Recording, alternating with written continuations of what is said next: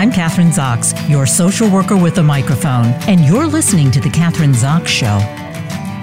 Joining me today is author and professor of sociology and education at American University, Cynthia Miller-Idriss PhD. Her new book is Hate in the Homeland, the New Global Far Right. With the U.S. overcome by protests, a pandemic, and extreme political polarization, the findings in Cynthia Miller-Idriss's new book are crucial for understanding this era's rising extremism.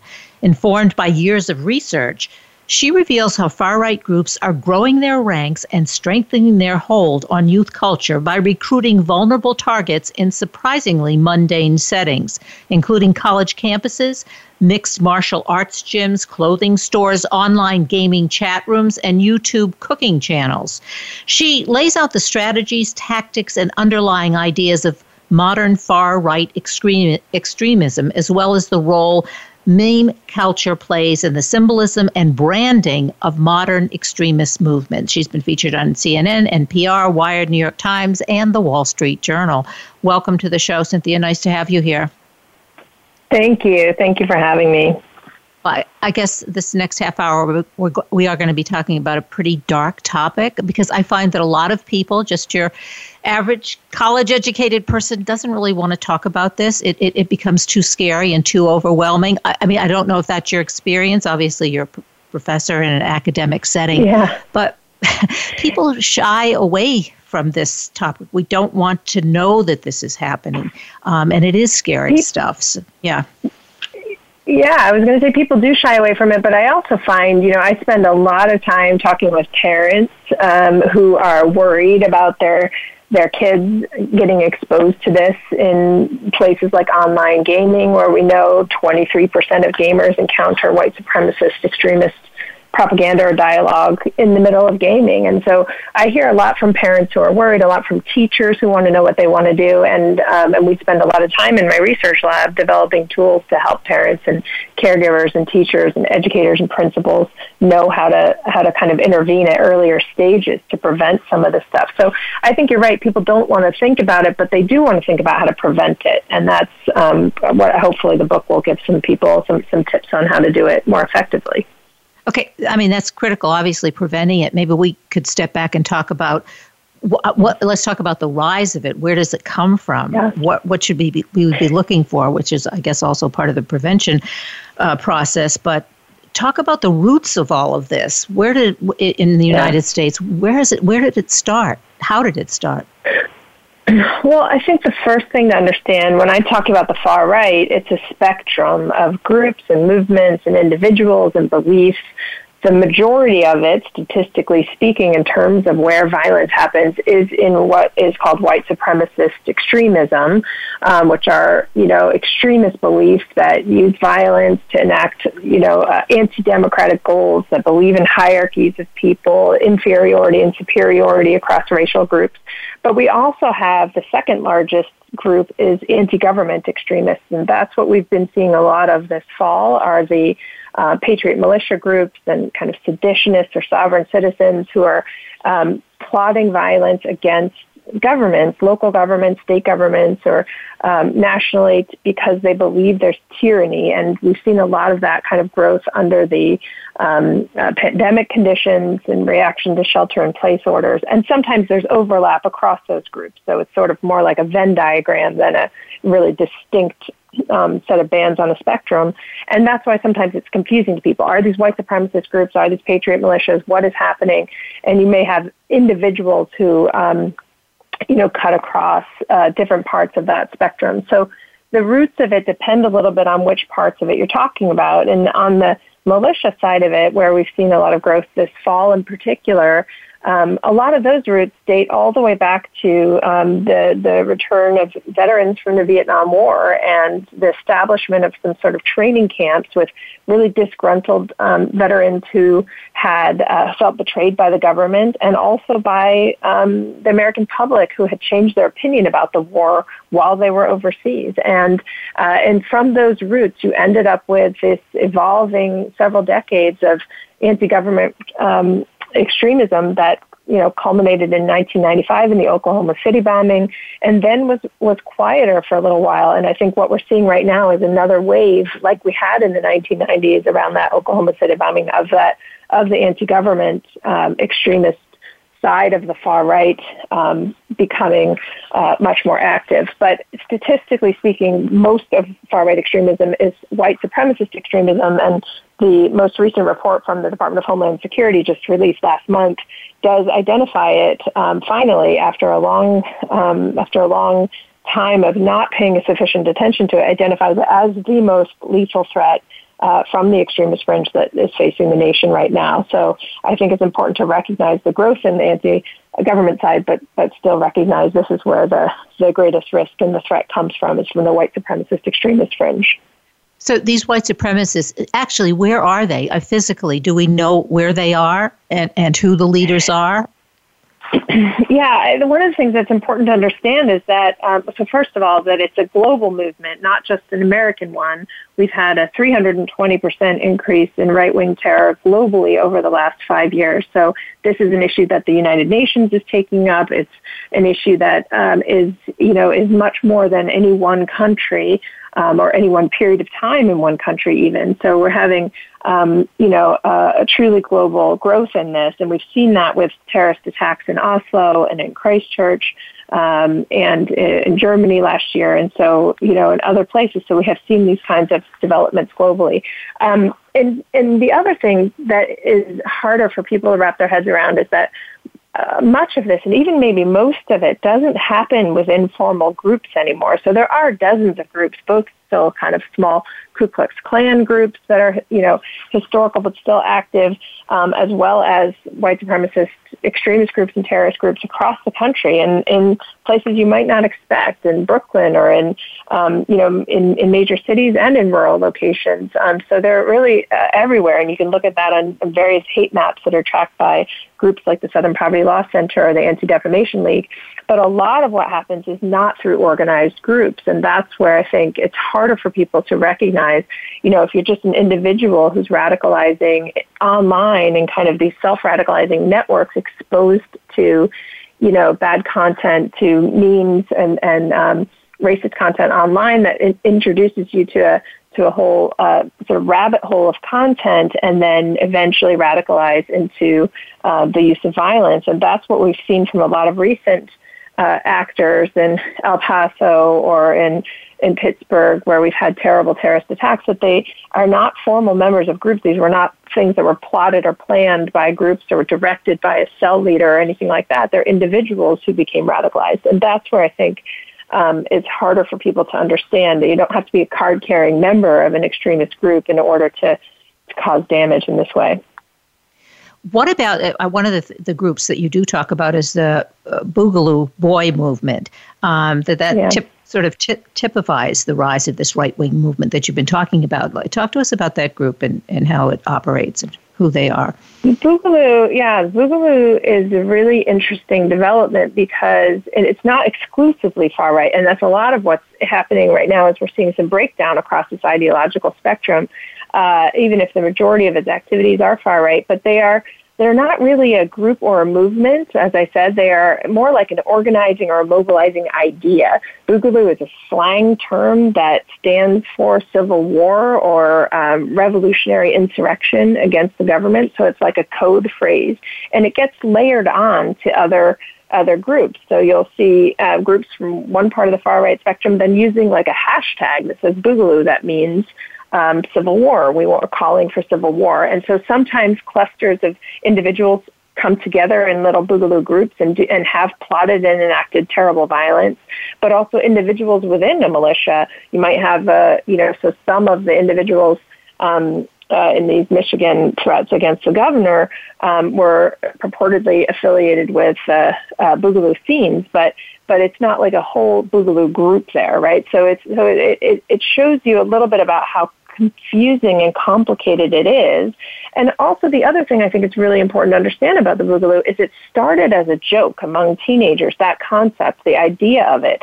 And it was a code phrase that referred to a 1984 breakdancing movie that was so similar to the original, it was a sequel, that it was panned, and it had the word boogaloo in the title. And people started using it, kids started using it as a term to just refer to the second of anything. And somebody started using it as a code for the Second Civil War. But so it started out as a joke, and a lot of times people think online youth culture is just a lot of jokes or something that they're going to grow out of. But in this case, it actually mobilized people to very real violence and to plots that have been interrupted and attacks. And so it shows that, just what someone is doing as a young person online, a teenager, even when they're jokes, they can actually mobilize violent action in an offline context. And so, I think there are a lot of people out there who have said, even to me, reviewers for this work that I've been doing early on, aren't these kids just going to grow out of it, right? They'll say, like, this is just, everybody goes through phases, and I went through a phase as a punk, or I went, thinking it's just a subculture, far-right youth subculture. And it may well be a subculture, but I think it also can lead to terrible violence. And certainly anybody who's talked to the parent of a kid who has gone down that path and in ways that it's too late to turn back from and has been arrested or imprisoned or worse, enacted terrible violence, wishes, I think, that they had known earlier what was happening. Well, in a recent article, I guess it was a CNN op-ed, you said that COVID-19 has helped create a perfect storm for this extremist recruitment. What does that mean? Yeah, we've seen that. Yeah, we've seen that over the last several months, unfortunately, and it's really sort of three things happening all at once that coalesce into this perfect storm. So on the one hand, we have had, the conditions that people experience, that everyone's experiencing under the pandemic: extreme isolation, anxiety, a sense of precarity, economic precarity, and uncertainty about the future. Sometimes a sense of betrayal at the government or anger at the way things have been handled, lack of control over one's life or predictability about the future. All of those kinds of conditions are known vulnerabilities to extremist propaganda that offers an easy solution or that provides a scapegoat or someone to blame. And so we know that we have very vulnerable conditions out there for people to be drawn toward the explanations of conspiracy theories or extremist groups that are using persuasive rhetoric to tell you this is an easy answer or a place to enact meaning or a way to engage heroically with purpose and have make a difference in something. But we also have extremist groups who've increased their circulation of propaganda. They have used the virus to call on individuals to either spread the virus directly to law enforcement or elected officials or to target groups like Jews. We have seen that, or that have used the virus to blame to spread anti-Semitic conspiracy theories or anti-Asian hate. We've had rising hate crimes as a result against Asian Americans, for example. And you take those two conditions, the top-down increasing circulation of propaganda and extremist rhetoric, the bottom-up vulnerabilities, and you add to that this astronomical, exponential kind of growth in the amount of time that people spend online. We have 70 million young people whose lives just completely moved out of school in person into online context in K-12 and college systems, plus another 20 or 30 million young people who aren't in college, but in that same age group, spending time online with all those vulnerabilities. And that's that kind of perfect storm. It just creates a situation where you have a lot more vulnerability. And we have seen that. I heard the director of the National Center for Missing and Exploited, or someone who works for the National Center for Missing and Exploited Children say, that their reports of circulation of exploited children online, of images and material, are up 7 million over last year at this time. That we have had FBI, warnings about the increasing risk of child exploitation, of predators taking advantage of children being online all the time. And so the same kinds of principles hold true, and things would hold true for extremist propaganda as well. Kids are more vulnerable when they spend that much time online, particularly in unsupervised contexts. And I'm completely sympathetic to parents, teenagers who are happy their kids are engaged online. They're trying to get their work done, or they have to work outside the home. Kids are occupied. but they have fewer contacts with other adults at this time who might normally that's one of the things I was going to recognize. ask you about, because as you're talking about the isolation and then the anxiety and the being obviously this is the perfect storm, because they're when they're not in school, they don't have people like teachers, coaches, even just friends of family, people who can see maybe see recognize red flags, I guess is what we're talking about, right? Because they're not there. And even if the parents are there at home, they're distracted. And as you just said, they're kind of happy the kids are in their rooms and not bothering them so that they can work. So that whole line of defense is missing. Exactly. And we know, for example, that reports of child abuse are down tremendously this year. No one thinks that child abuse has actually gone down that much. But the main reporters of child abuse are teachers and nurses and pediatricians. And children are just interacting with teachers in a physical way much, much less. And so that's a tragic outcome. And we also, I think, have the same risks of exposure to propaganda and online. If you don't have teachers who might notice, who ordinarily would see a young person and hear something in class or see their behavior and be able to notice those red flags. And the same goes true for aunts and uncles and grandparents and people who maybe see young people more periodically. It can be harder to notice some of those changes when you're living with someone. And so the people who see coaches, employers, your friends' parents, if you're maybe getting together with teenage friends outside but not in their house at the dinner table, all of these other adults that we rely on as a society, as networks to capture things and help us understand when something's going wrong with a young person that are not there. And so what do we do? Maybe we should start getting into, okay, there are strategies or are ways in which we can mitigate some of this, obviously not all of it. But so what can parents do to protect their kids? I mean, from... I'm glad you asked. We have actually a guide we've released for parents and caregivers, which folks can get on my research lab's website, which I'm happy to provide. It's american.edu/peril, PERIL. It's partnered with the Southern Poverty Law Center. It's also on their guide. And we've been running a series of webinars for parents and caregivers and teachers and educators that bring together people. We have one this afternoon that people can register for. And we have parents of victims. Today we have Susan Bro, the mother of Heather Heyer from Charlottesville, speaking. We have former white supremacist speaking, a young woman who was drawn into one of these groups, who's a teacher, who will be talking about her, what happened, how she was drawn in, and how she came out of it. We have a writer, author of a guide for teachers that helps them confront white nationalism in schools.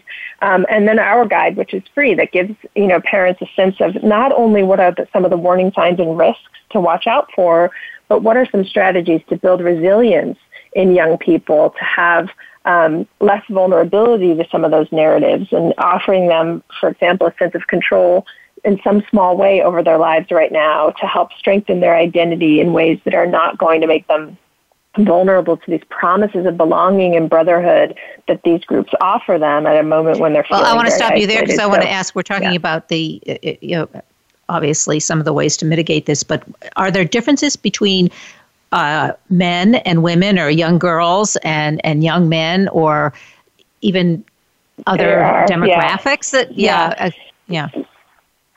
We have seen increasing participation of young women in the white supremacist extremist fringe, even in the violent fringe in recent years, in ways that are troubling. And they often are now engaging through the kind of softer ways. And I know my book talks about these cooking channels where you have, opportunities where lifestyle channels or Instagram accounts that are sharing kind of, the purity of home food and cooking and homeschooling and homesteading, but at the same time introducing language around tradition and European heritage, or, kind of white nationalist, white supremacist themes. And so we are seeing increasing participation by young women, but overwhelmingly these are movements of young men, and young men are overwhelmingly responsible for the violence.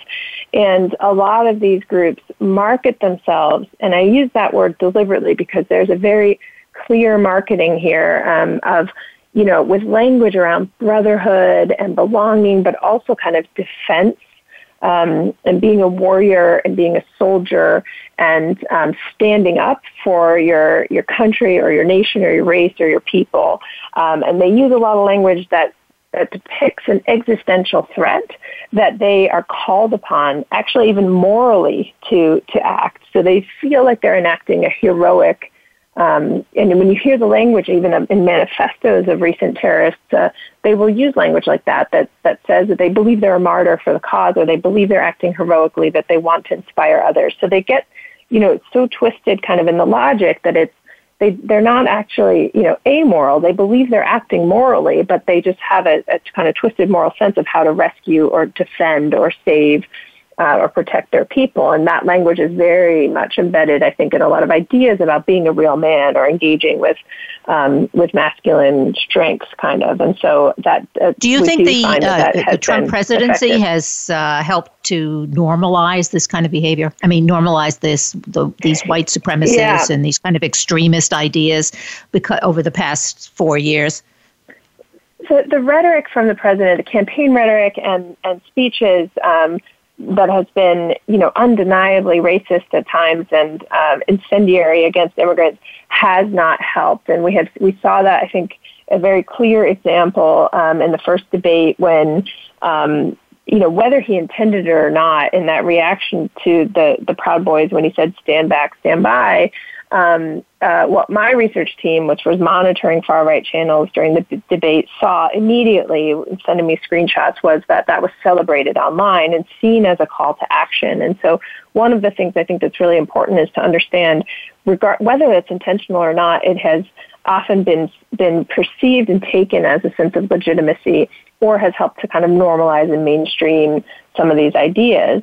But I think it's also really important to remember that the real exponential growth in hate groups happened right after President Obama was elected. And so this has deeper roots in the reaction of a fringe in the U.S. to the election of the first African-American president, and then also happens in the context of this global growth that I mentioned earlier, where we're seeing rising far-right extremism across a whole range of countries, such that we've got 320% rise in right-wing terror over the last 5 years globally. And so, as I mentioned, the UN is now taking it up in their Security Council's counterterrorism committee as a discussion point, because after years and years of focusing on Islamist terrorism and international extremism in that way, I think there's a growing recognition that this is not just a domestic problem of individual states, but is something that has to be dealt with on a global level. So this administration has certainly not helped, but I think it's important to put that in the context of broader issues that mean that even if this administration changes, this is a problem that is going to be enduring and has to be addressed. Yeah, this is a problem that has been evolving over a long period of time.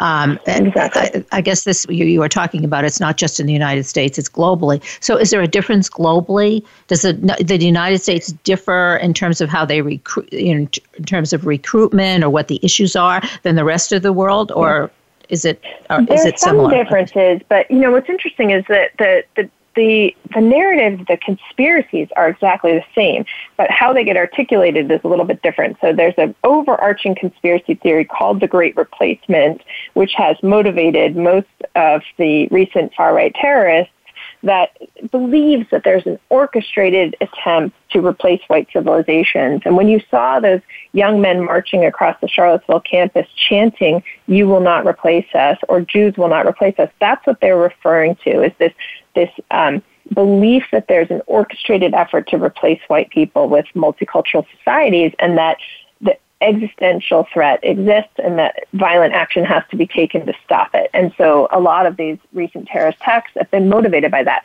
But what you see is that in Europe, they frame that as because of immigration from Muslims and Muslim societies, or a threat from Islam. And in the U.S., that gets framed through immigration from other places or from racial demographic change. So the overarching conspiracy theory is pretty much the same, but in each country, it sometimes gets articulated a little bit differently. But they share ideologies across borders. They share information. They travel to see one another. They live stream these attacks.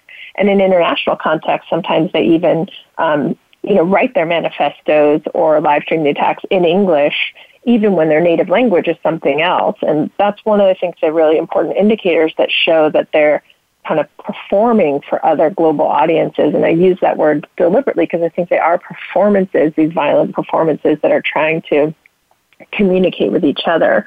So it varies slightly, but I would say there are more similarities than differences.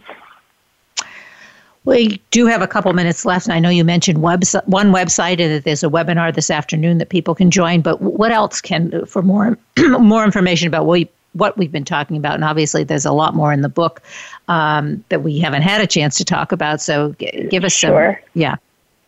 Yeah, I would recommend that anybody who's interested can visit our website, which is www.american.edu/peril, PERIL.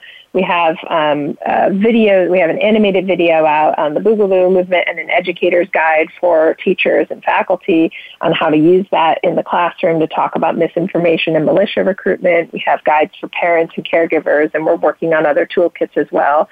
And you can also visit my website at cynthiamilleridriss.com to learn more about my book or see my op-eds and recent media appearances, which might help explain some of these things. And happy to have members of my team follow up if there are other folks out there interested in learning more.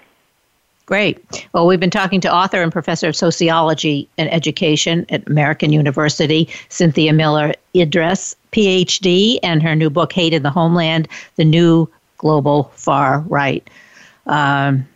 You've been very, very helpful today, and I think you really sparked a lot of people's interest because as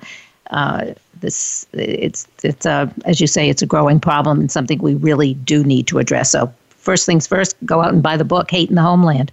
Thanks so much. Thank you for having me. I'm Kathryn Zox, your social worker with a microphone, and you've been listening to The Kathryn Zox Show.